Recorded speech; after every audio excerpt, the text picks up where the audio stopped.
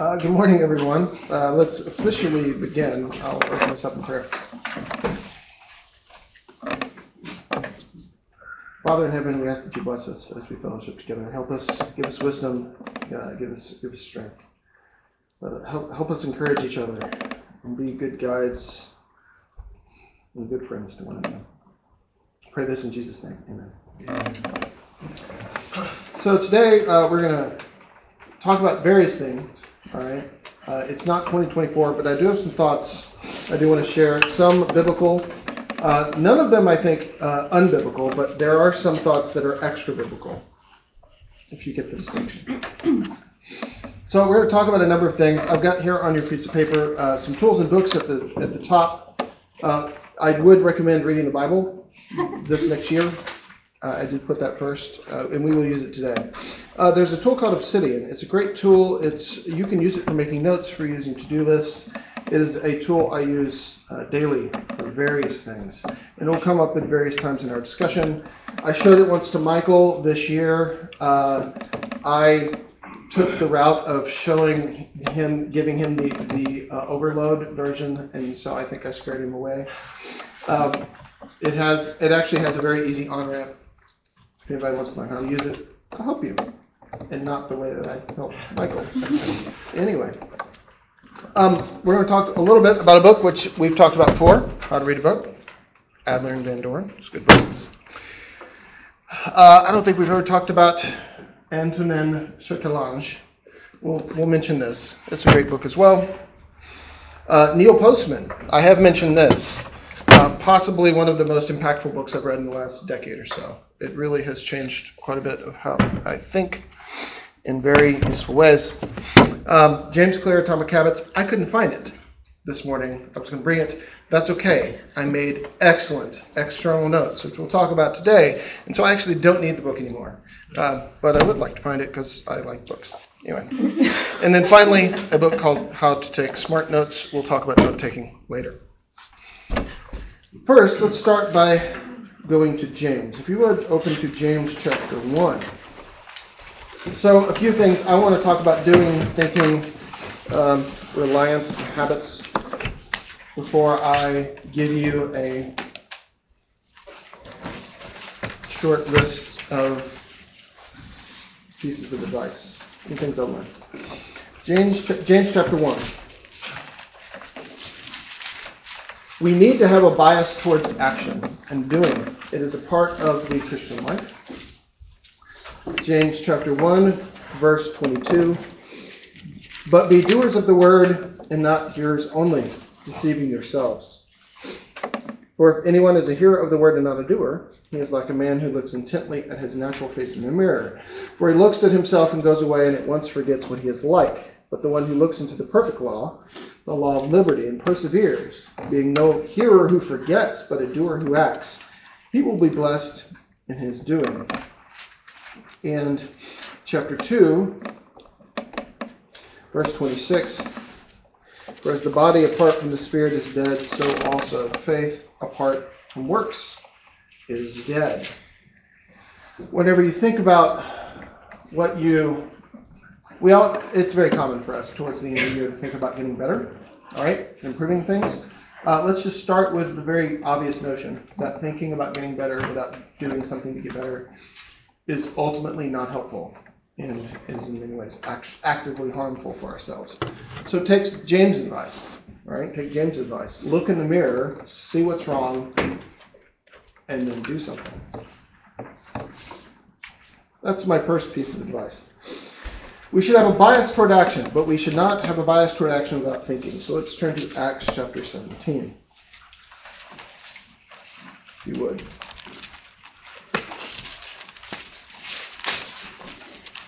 There's something specific here that I don't think most people talk about, that we are going to talk about today. This is a very common verse or set of verses to quote, as it should be. So Paul and Silas had been in Thessalonica, and in verse 10, the brothers immediately sent Paul and Silas away by night to Berea. There were problems in Thessalonica. And when they arrived, they went into the Jewish synagogue. And now the Jews were more noble than those in Thessalonica.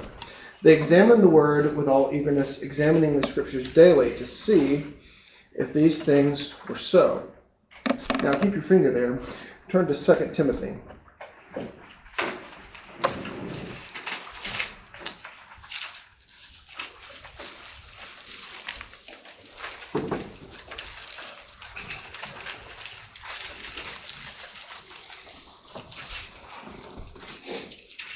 Second Timothy chapter 2.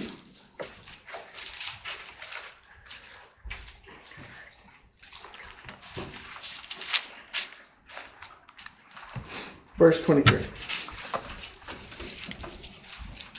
Have nothing to do with foolish, ignorant controversies. You know that they breed quarrels. And the Lord's servant must not be quarrelsome, but kind to everyone, able to teach, patiently enduring evil, correcting his opponents with gentleness. God may perhaps grant them repentance, leading to a knowledge of the truth, and they may come to their senses and escape from the snare of the devil, after being captured by him to do his will. I'm going to focus on one aspect of both of these. What verse was that, please? That was starting in verse 23. 2 Timothy 2:23. Something I want to focus on, which will guide us in the next part of our discussion a little bit, is when we look in verse 25, correcting his opponents with gentleness. All right, so he's talking to Timothy here as a leader, correcting his opponents. Okay? I'm going to ask you the question. What faculty of thinking or what ability of thinking do you need to develop to be able to correct? And if we think back to our Acts 17 passage as well. Now, the Jews were more noble than those in Thessalonica. They received the word with all eagerness. That's one act. Here's the second one, which I think is essentially the same thing as what you've got to have in Timothy. Examining the scriptures daily to see if these things were so. Could just anybody do this? At any age? At any development level? How good is a first grader going to be at going and finding their opponents and critiquing them intellectually? All right. How good is a first grader going to be listening to Edward and go, you know what? I'm not sure he's right. I'm going to go read through other portions of the Bible. I'm going to compare, and I'm going to think about the ideas he's saying, and I'm going to think about the ideas of Scripture, and I'm going to compare these ideas and see if these ideas are the same. All right? If you would, look at your sheet. The third bullet point.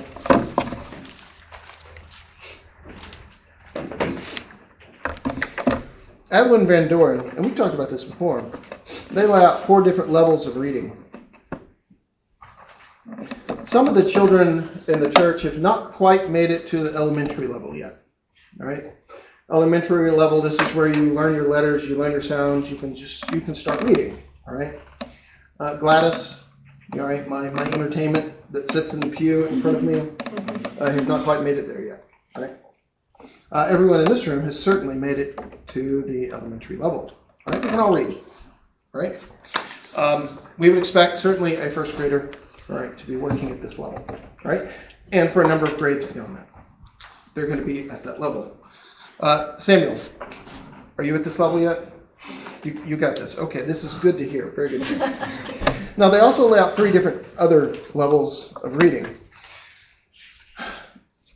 Another level could be what they would call inspectional reading. This is when if you would basically take a book and you would look at the book and try to understand its structure. When you would say, okay, how did the author arrange this thing? All right? You can often tell this from the table of contents. I see the basic subject matter of the book. I look at the table of contents. This is discussed, and this is next. Why? Oh, it's because this is to bolster this idea, and so forth. All right.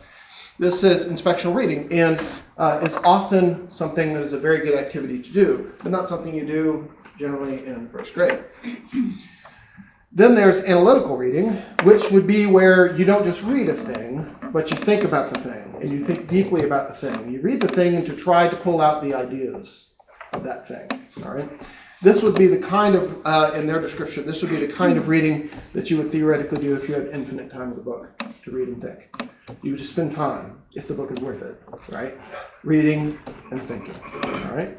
But nobody has infinite time, so there's limits to what you can do with analytical reading. And their fourth level is comparative, all right? That's where you take a book that you do not just an elementary read of, but an analytical read of it. And then you take another book, and you do an analytical read of that, and then you compare the two. This requires you to pull, not just see the words in front of your face, but requires you to pull the ideas out and compare the ideas. All right? This is something that we have to do in Bible study anytime we want to say, okay, Paul uses different words than John. So I'm going to take the ideas of Paul, and I'm going to take the ideas of John and deal with them on the level of the idea, not the level of the words. All right? This is something that we have to ultimately graduate to. All right? When do we get it? It just depends on the person. All right? Some people might be really good at it in high school. All right? Some people might not be good at it until college. Some people might never be good at it. That can certainly happen. And this is something that you can develop throughout your lifetime. All right? This is not a stagnant ability. This is a skill that even as adults we work on.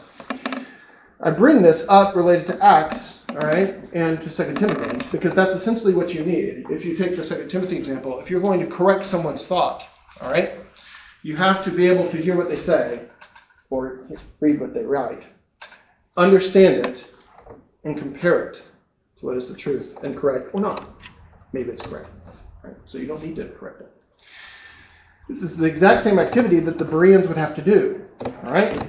Because they wouldn't have a New Testament, and so they wouldn't have a New Testament for them to compare Paul's words to and go, let's see if this is what, James said. They would have to read the Old Testament and go, just think about it, this would be a hard task. We have our Septuagint and Berea, right? We have our Greek Old Testament, and they're saying new things. Are these things consistent with what the Bible says, right, in the Greek Old Testament? This requires way more than just the ability to read. This requires the ability to read, absorb, live, abstract, and then compare. And so for you, all right, not only should you do, but you should also think and practice your thinking muscle, all right, for 2024. It's something that we can work on, just like we can work on being better at doing our entire life. I have a quote here for you. Fourth bullet point under you must think.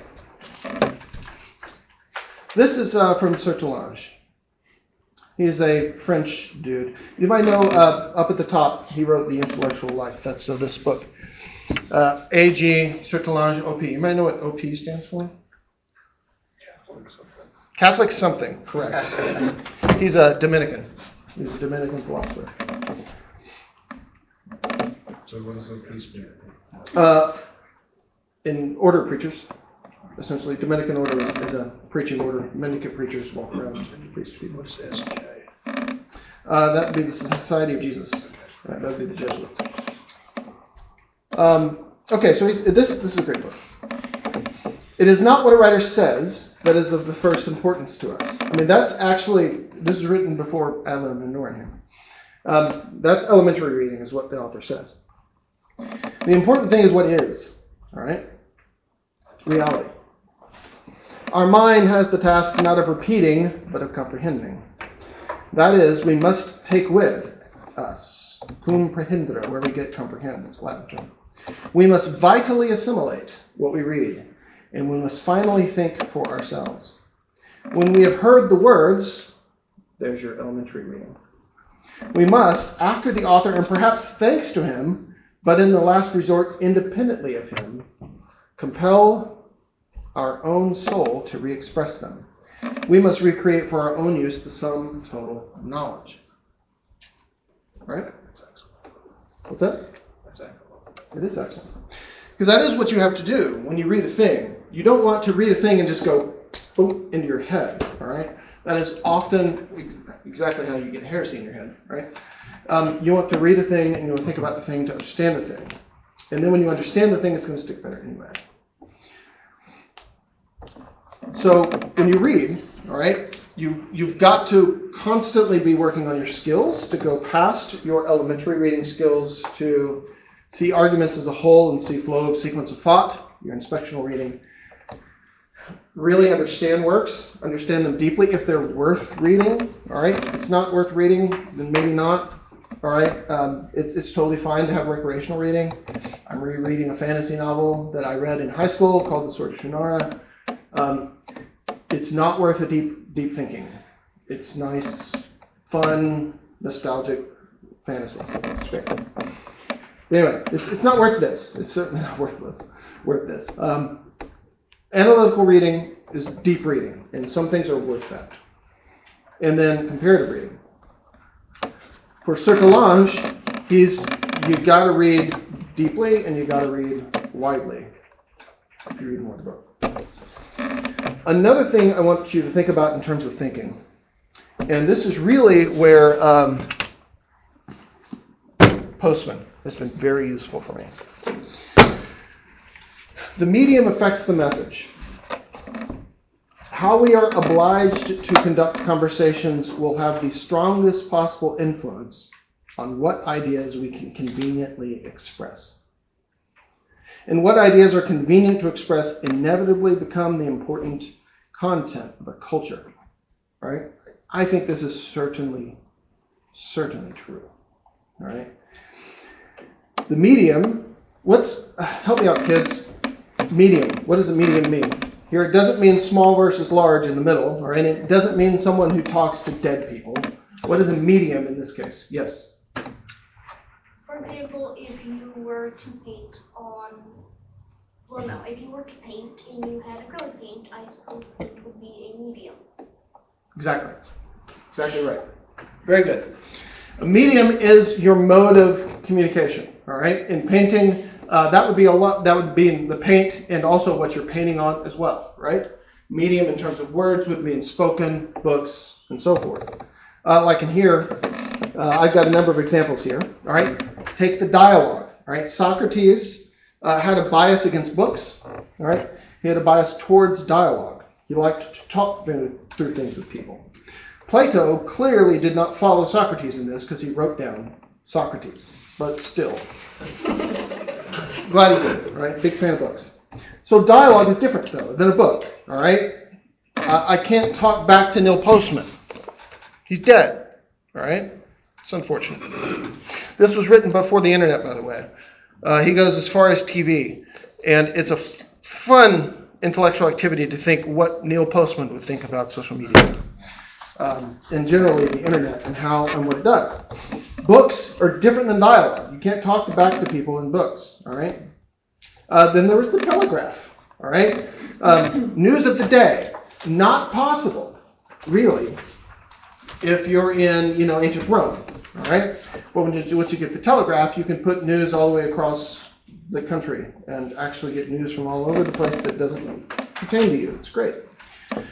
Radio, TV, audiobooks, blogs, podcasts, YouTube, Twitter, X, all right, Instagram, all of these are different mediums, and they absolutely affect their message, all right?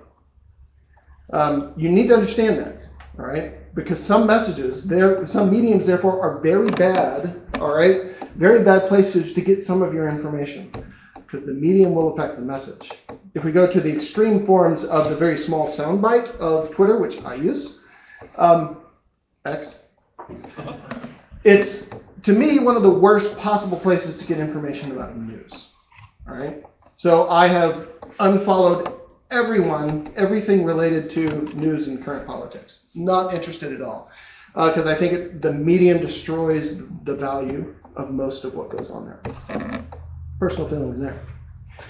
So understand what medium you're using affects things. Audiobooks, not the same thing as books.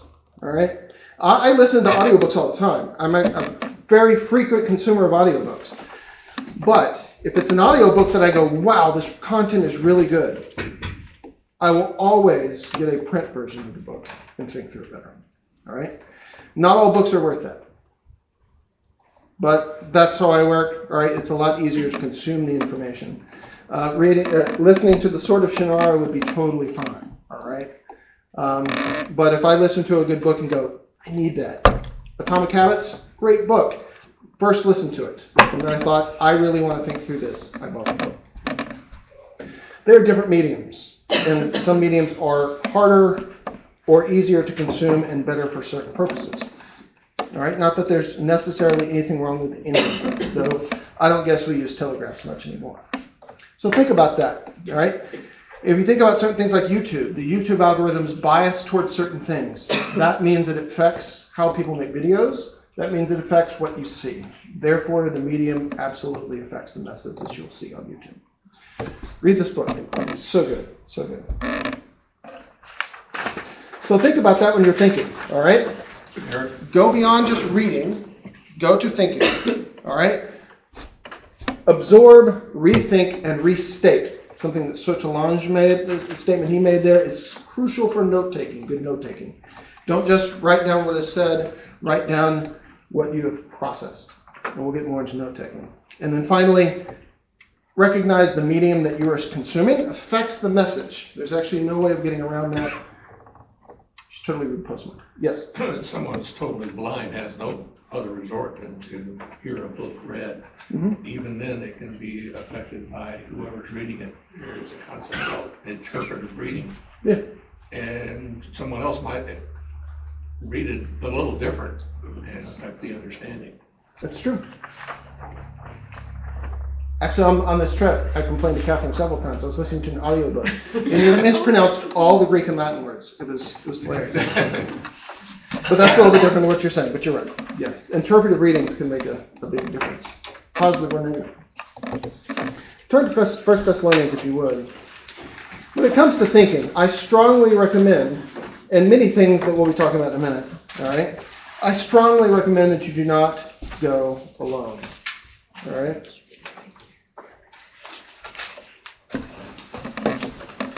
1 Thessalonians chapter 5. Think about the communal aspect of these verses. 1 Thessalonians 5:14 through 22.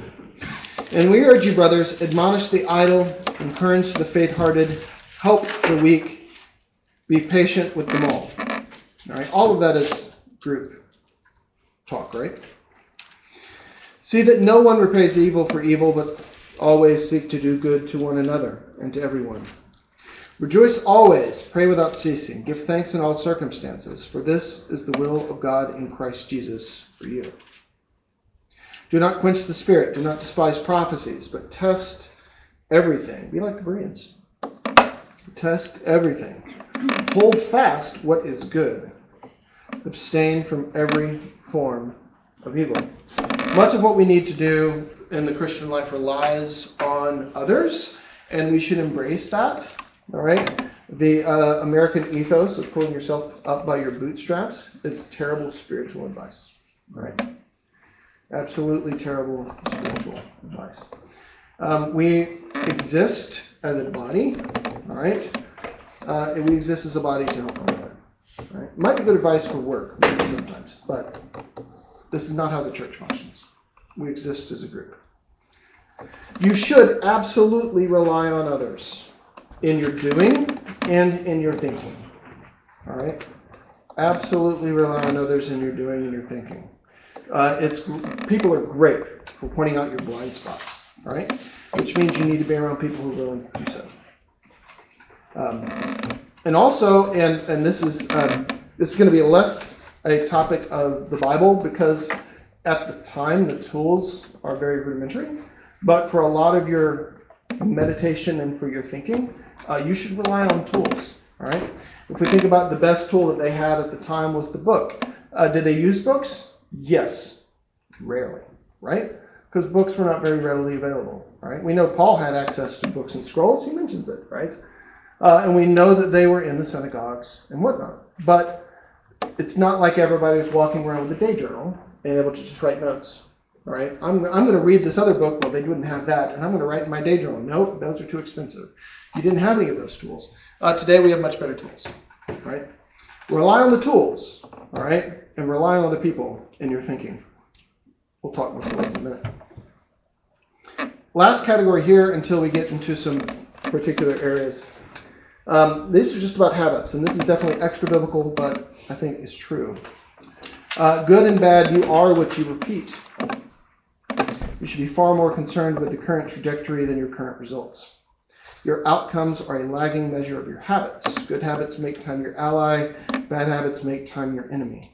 You can apply that intellectually. You can apply that to exercise. You can apply that to food. You can apply that to your friends. You can apply that all over the place. All right? Bad habits make time your enemy. Good habits make time your ally. All right? And this is a really good one for me. I found this one very useful. To get started, do something for 2 minutes. All right? What you'll find is, if you're like, you know what, I feel like I should read the Bible every day. I don't know if I can set aside an hour every day to study. Okay. Set aside 2 minutes. All right? Because what you will find is, A, establishing the habit itself is good. And B, the biggest problem is the inertia of getting started. You will find on a lot of these things, once you start it and you go, all right, my timer for 2 minutes went off. It's easy for me because I'm still going to do this for 5 minutes, 10, 15 minutes. So if you don't read the Bible every day, okay, just do it every day for 2 minutes and see where that goes. And then just gradually work it up over time. I would recommend using a habit tracker. Obsidian is a really good tool for that. I would love to talk to anybody about that if they want to later. No slides. I can't show you pictures. But seriously, would love to talk to anybody about any of the tools or books later. Another good advice, I think, is do certain activities in particular places. Environment matters. If possible, one space, one use. During COVID, I separated my workspace from my fun place. All right. I was working in the study and also relaxing in the study, and it messed with my relaxing. And then I put a table in our bedroom in the corner, and I'm like, this is terrible. I hate this too. And so eventually I created a little workroom within my study. It's a little isolation chamber of sorts. And that's where I work. I don't play there. I don't relax there. I work there. And it's right outside where I relax, but that's okay. That's where I work. All right? And it's separated. Having the environment separated really helps a lot, I find. Now let's jump into some application. All right? Let's talk about thinking, and then we'll talk about doing in various ways. The value of reading is what you get out of it, not the activity. Don't set a goal, in my opinion, of reading 50 books in 2024. All right? Read a few things that are good well. That is a better goal. All right? Now, having a read through the Bible plan in a year is not a bad plan. All right? That's doable. It takes a little bit of time every day, but it's doable. I find that when I put myself on plans where I have to get so much done reading, I don't spend enough time thinking. All right? And so a mixture of the two is often going to be good for people. All right? But if it's something hard, I don't want to read through that thing quickly. Right? Some parts of the Bible are really easy to read through quickly. Some things are not. And other books follow the same pattern. So, all right, remember, focus. Even if you have a goal plan, I'm going to read this much material, this many pages a day. The activity is not the goal. Putting a book in your face is not the goal. All right? Unless it's pure relaxation reading and you're reading the Sword of Shannara. All right? For me, I have no goals other than just chill. All right? And that's totally fine. But if you're reading for something other than just pure fun, then think about what you're trying to get out of it, not just the activity itself. For important reading, set a time or a schedule. All right? If you want to do your Bible reading every day, do it at a set time. Creating set times and set patterns helps. Exercising, I find the same true for me. If I'm off my rucking in the morning schedule right now. I was really consistent about it. I need to get back on it and stick with it because then it's easy to do. All right? Same with reading. Set a time, set a schedule. All right? When you're reading or thinking, whether this is Bible or something else, take notes. All right? But think of notes not as facts I'm going to want to remember later, but use notes as a thinking tool. All right? Think back to Sertolange. It is good to be able to have something to put quotes in, all right, for you to use later. That's actually genuinely valuable. But the most valuable thing about notes is not a place to write down what they say, but a place to think through and write down your analysis of the thing. That is much more valuable. Now, some people put their notes in books. All right, I used to entirely do that. I still occasionally put notes in books, but I don't very much anymore. Because they're like, hey, I'm reading the book, the notes are here, all right? I'm personally convinced this is a very terrible way of doing note-taking. Then when I moved, because as you do, you move and you do things, I have this little journal, all right, that I used to do. It was called bullet journaling, was the method, if you're interested in it. I don't use it anymore. Here's actually my notes on Postman, on the Amusing Ourselves to Death. These were at the end of 2020, beginning of 2021. I'm like, I want analog. I don't want to go to the computer for my note-taking. I want to write things down in a notebook, all right? If you're that way, then by all means, do that. But then, after you've made a lot of notes, try to use them. And then realize, wait, I have my notes scattered through all these little bound notebooks. I can't use them very well. And then, once you've gotten past that and go, wow, this is not ideal, then talk to me. We'll use an electronic tool, all right? It's called Obsidian, and there's other tools like it that will take you to another level. So if you don't like electronic tools, go ahead. Do it analog, feel the pain, and then let's chat about it. Now, in terms of note-taking, are we doing on time? Good. In terms of note-taking, like I said, a lot of people use books. A lot of people use notebooks, all right? Throughout time, people have realized that this is a poor choice, actually, for doing notes. Because it's hard to link notes of related things across time, all right? You read Postman, you take notes about Postman, then a year later, after you finish that journal, you read another book. It has related things. How do you link the two? It's a problem. This guy, Sertolange, he actually talks about it. His idea, and he's not the only one to propose this, is to put ideas on note cards, all right, and then organize your note cards, all right. This, I think, basically every note card is an idea, all right. You catalog them, you organize them because they're independent. They can be treated independently, all right, which is really great, all right. But it's also very annoying when there are electronic tools that work a lot better. But if you don't use electronic tools and you just must write things down, he actually has a system for that. You'll also find in books like this how to take smart notes. Okay.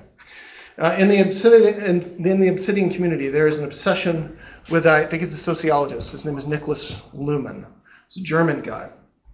And he used a note card system as well. It's simple, yet a little overwhelming, but it's another way that would work really well. Or just use a digital note-taking tool. Sometimes what I do when I read a book is I have a notepad and I will totally write things in. All right, I totally do that still. And then what I do is I wait a little while, rethink through my notes, and then transfer them into Obsidian. That works really well. You get the analog stuff, right? Because you don't always want to sit with a book and a computer on your lap, all right? When I'm in my reading chair with a book in my hand, the laptop is not convenient. So sometimes I'll have my notepad and I'll write my notes there and do that second stage of processing, which is very helpful in thinking through ideas and notes. I was just going to say, this was from, I think, Van Doren and Adler, but years ago. Mm-hmm. and I still do it somewhat, but if you're going to read a book, you mark in the book and write your notes, but in the back here, I'll put the page number, and it's kind of, it depends on what kind of book it is, but it's nice because sometimes I'll remember, and I could go grab that book, like, man, I can't remember, and I'll look back there and it's like, I'll have like page 147, excellent discussion on blah, and yeah, that's where that was from. And if I go back, I can kind of look on that back page and I can sort of like almost reactivate that, whatever I got out of that in my brain. Totally. And if you're going to write in books, what he's talking about, is generally most books have blank pages at the front and the beginning. They never use them. He's like, go write down thoughts, right? Create your own outline, put it in there. So, yeah. I used to do that. I just now put them in an external tool. And so now that I've lost my Atomic Habits book, I haven't lost my notes. But that kind of activity is a good note-taking activity, and it should be done. So take notes, all right, and use them as a thinking tool, all right? Thinking through things, analyzing, going, I read this book. All right? If every book you read you always agree with, then you're probably not thinking well enough about them, unless you're just, I don't know, if you're just reading fiction or something. All books will have something to disagree with. Do your own thinking, as Sir Talmage would say. Right? Do your reading, if at all possible, or as often as possible, with someone else or in a group. All right? I get great value out of book clubs. All right? We have one going at work. Right now we're reading through Machiavelli's The Prince. It's fantastic because there's one guy in there that has more background on Renaissance Italy than I do. And so it's really great having him in there. The previous thing we read through was Plato's Republic. Plato's Republic is way easier to read through with somebody else because it's long and there's some difficult spots on it. It was a great book club. All right. Find people to do this with. All right. I was trying to get into a book club to read Augustine City of God this spring, but the book club filled up and I couldn't join it. So that makes me really sad. That also means I have more free time. So if anybody has any great Christian books or any other great books, otherwise they want to read and want to like, hey, I'd love to work through this thing, all right, with somebody else, just let me know. I'm all for it. I'm not teaching at PATS this semester. I have more free time. I can totally read books with people if anybody is interested in doing so. It helps for two reasons. One, if you read books and you're not just trying to pass the time, you're really trying to pull out the ideas, the discussion really helps. All right? And then when you're confused about something, you have somebody else you can talk to about it. All right? You can ask them questions. It really ups your ability to work through a book. And also, usually when you do these, you have to set a schedule of, like my current book club, we meet every Tuesday at noon over lunch. It's a video call, and so we take 2 or 3 chapters of The Prince and discuss it. And whenever this is done, which won't be too much longer, we'll start another book. Who knows what it will be. But find some people to read books with, all right? I'm open if anybody, because I got rejected in the book club. I'm open if anybody wants to read. Create groups, but don't create perpetual plans and don't create perpetual groups, all right? Because then people feel like if I join this thing, I'll be trapped. Say, you know what, we're going to read The Prince. And when we're done with reading The Prince, we're going to be done. And then we'll revisit to see if we want to do it again. All right, gives people an easy out. It's less pressure. This also applies to New Year's resolutions. New Year's resolutions are a terrible idea. Almost nobody can do something for an entire year. I don't ever make plans anymore on a year basis. It seems like a terrible plan to me. I usually try to say, I'm going to do this thing for a month. Maybe think on the level of the quarter. All right. I got a lot going on. Maybe this spring less, but I got a lot going on. It's not that hard for me to do something consistently for 30 days. It is very hard sometimes for me to do something for 365 days.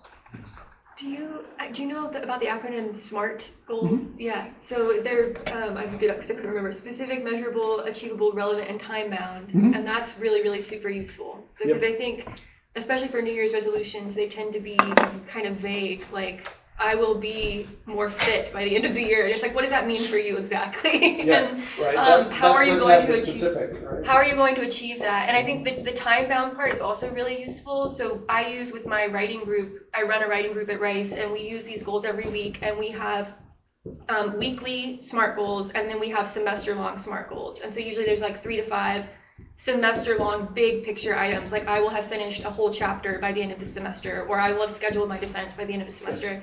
But then week to week, it's like I will send this email to my dissertation committee. I mean, like very specific things you can do. I will have graded 10 essays by the end of and then we go through them at the beginning of the writing group, and we celebrate together people who completed their goals, and then if they didn't complete it, we roll that over to the next week. And it's like, okay, that's fine. Your week was weird, but you need to do it. I think that's fantastic. That is fantastic. And this is the SMART rubric is a great rubric for thinking about goals. Right. Time bound, not a year, right? Much smaller time bound. But yeah, I think that's really good. Groups help me a lot too. There are many books I would not have finished if I didn't have somebody to read them with. So don't make perpetual plans or groups. Give people easy ins and easy out. And for your personal stuff, don't make too long plans. It's really hard to keep with them, right? Have a good system for review. All right, I use Obsidian. It's very good for task management and review for these sort of things. It's super great for that. I have a system for review. We'll share it with anybody if anybody wants to chat about it. Prayer. Some ideas here. And I do this also with Obsidian. I have a to-do list that gets generated for me every day. There's very few things on it. One of them is a time of meditation and prayer. Pray or read the Proverbs. Pray the Psalms. All right. I have a list of people that I pray for on a regular cadence, and I use Obsidian for that. And I also have a list of prayers that I make for myself. That I make sure I pray for myself every day. It's just every day I hit a button. Boom, I have my list, and that's in there. It's a reminder for me to do that. And I hope anybody sets something up if they want something like that. And because we're running out of time, practices. All right? Be active at church. Don't just come to church. Be active at church. All right? Talk with people. Spend time with people. All right? There's other activities we do other than just Sunday morning. Join us sometimes. Worship God. All right? Do that at church, but do that elsewhere too. All right? Worship God is not a here thing. It is what we should be doing all of the time. Rejoice always and give thanks. I have in my daily note in Obsidian, block at the top, something to give thanks for. It's a good thing to practice. Do something good for someone without them asking. Just do it. Build relationships systematically. This is actually something I learned from work. We have, as a part of the leadership team, we have a practice of building business relationships of essentially every month. Everybody on the leadership team and on sales, we have to contact 20 people and just talk to them. It's not explicitly salesy. It's just like, no, they want us in the community, talking to people, building friendships. My bosses are smart. They know there's value in that. So we do it systematically. It's a part of my personal review at work. If I don't do those, it hurts me because they think it's that important. You could also take the same approach, all right, to helping people and about people in the church. One way is, like I said, having a list of people in the church you pray through. All right, you don't have to pray for everybody every day. That's fine. Break it up into days. Certain days you pray for certain people. All right, be systematic. Build relationships. All right, reach out to people. Spend time with them. This is something I could do better at as well. And then finally, commit to righteousness daily. All right, every day you need to make a point of saying, today I am going to do what's right. All right. Today, I'm not going to be a slave of sin. Today, I'm going to pray. Today, I'm going to read the scriptures. Today, I'm going to give thanks. Today, I'm going to do something good for someone. Today, I'm going to love God and love man. Commit to do that daily. All right. also a part of my daily to-do list and sitting. But it's a reminder I get every day. And if I don't do it, it's because I explicitly chose not to that day. And that's a mistake. All right? I always get that reminder. Just some thoughts for 2024. You can make New Year's resolutions if you want to. I'll only judge you a little bit. Just a little bit. I don't think it's the right way to go. But do in 2024, commit every day to being better. Commit to being better. All right? Commit to loving God more. That's obedience. And commit to loving your neighbor more. If anybody wants to talk about any of this stuff, all right? Any of these books, any of these tools. Anybody want to start a book club? Just let me know. Let's talk about it. Any questions, thoughts before we dismiss? I'm in the process of reading Scott Adams' new book, Reframing Your Brain, the User Interface for Success and Happiness. And a reframe, I've talked about this before, but it's the same idea, but just from a different angle. It's a reframe. And one of the reframes in there that I think it's helpful for me is like, if you want to do something, you'll never do it. It's when you decide. And it's like everything, it's like as long as you want to do it, you'll do it for a little while. But when you decide, it'll happen. Yeah. And then when you put other people on the hook to make sure you stick with it. But yeah, that decision point is important. I totally agree with you. Right? As Paul says, reckon yourselves slaves of righteousness rather than slaves of sin. That's a thought thing. It's a decision. That's a decision-making thing. You think that. Any other thoughts?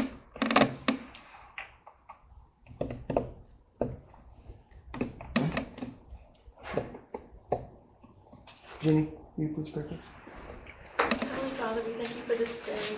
Thank you for a new year. Pray that you help us to pursue righteousness and to better ourselves during this year. Father, we thank you for encouragement and for other Christians to walk with. Pray that you bless us and bless our time together today. In Jesus' name. Amen.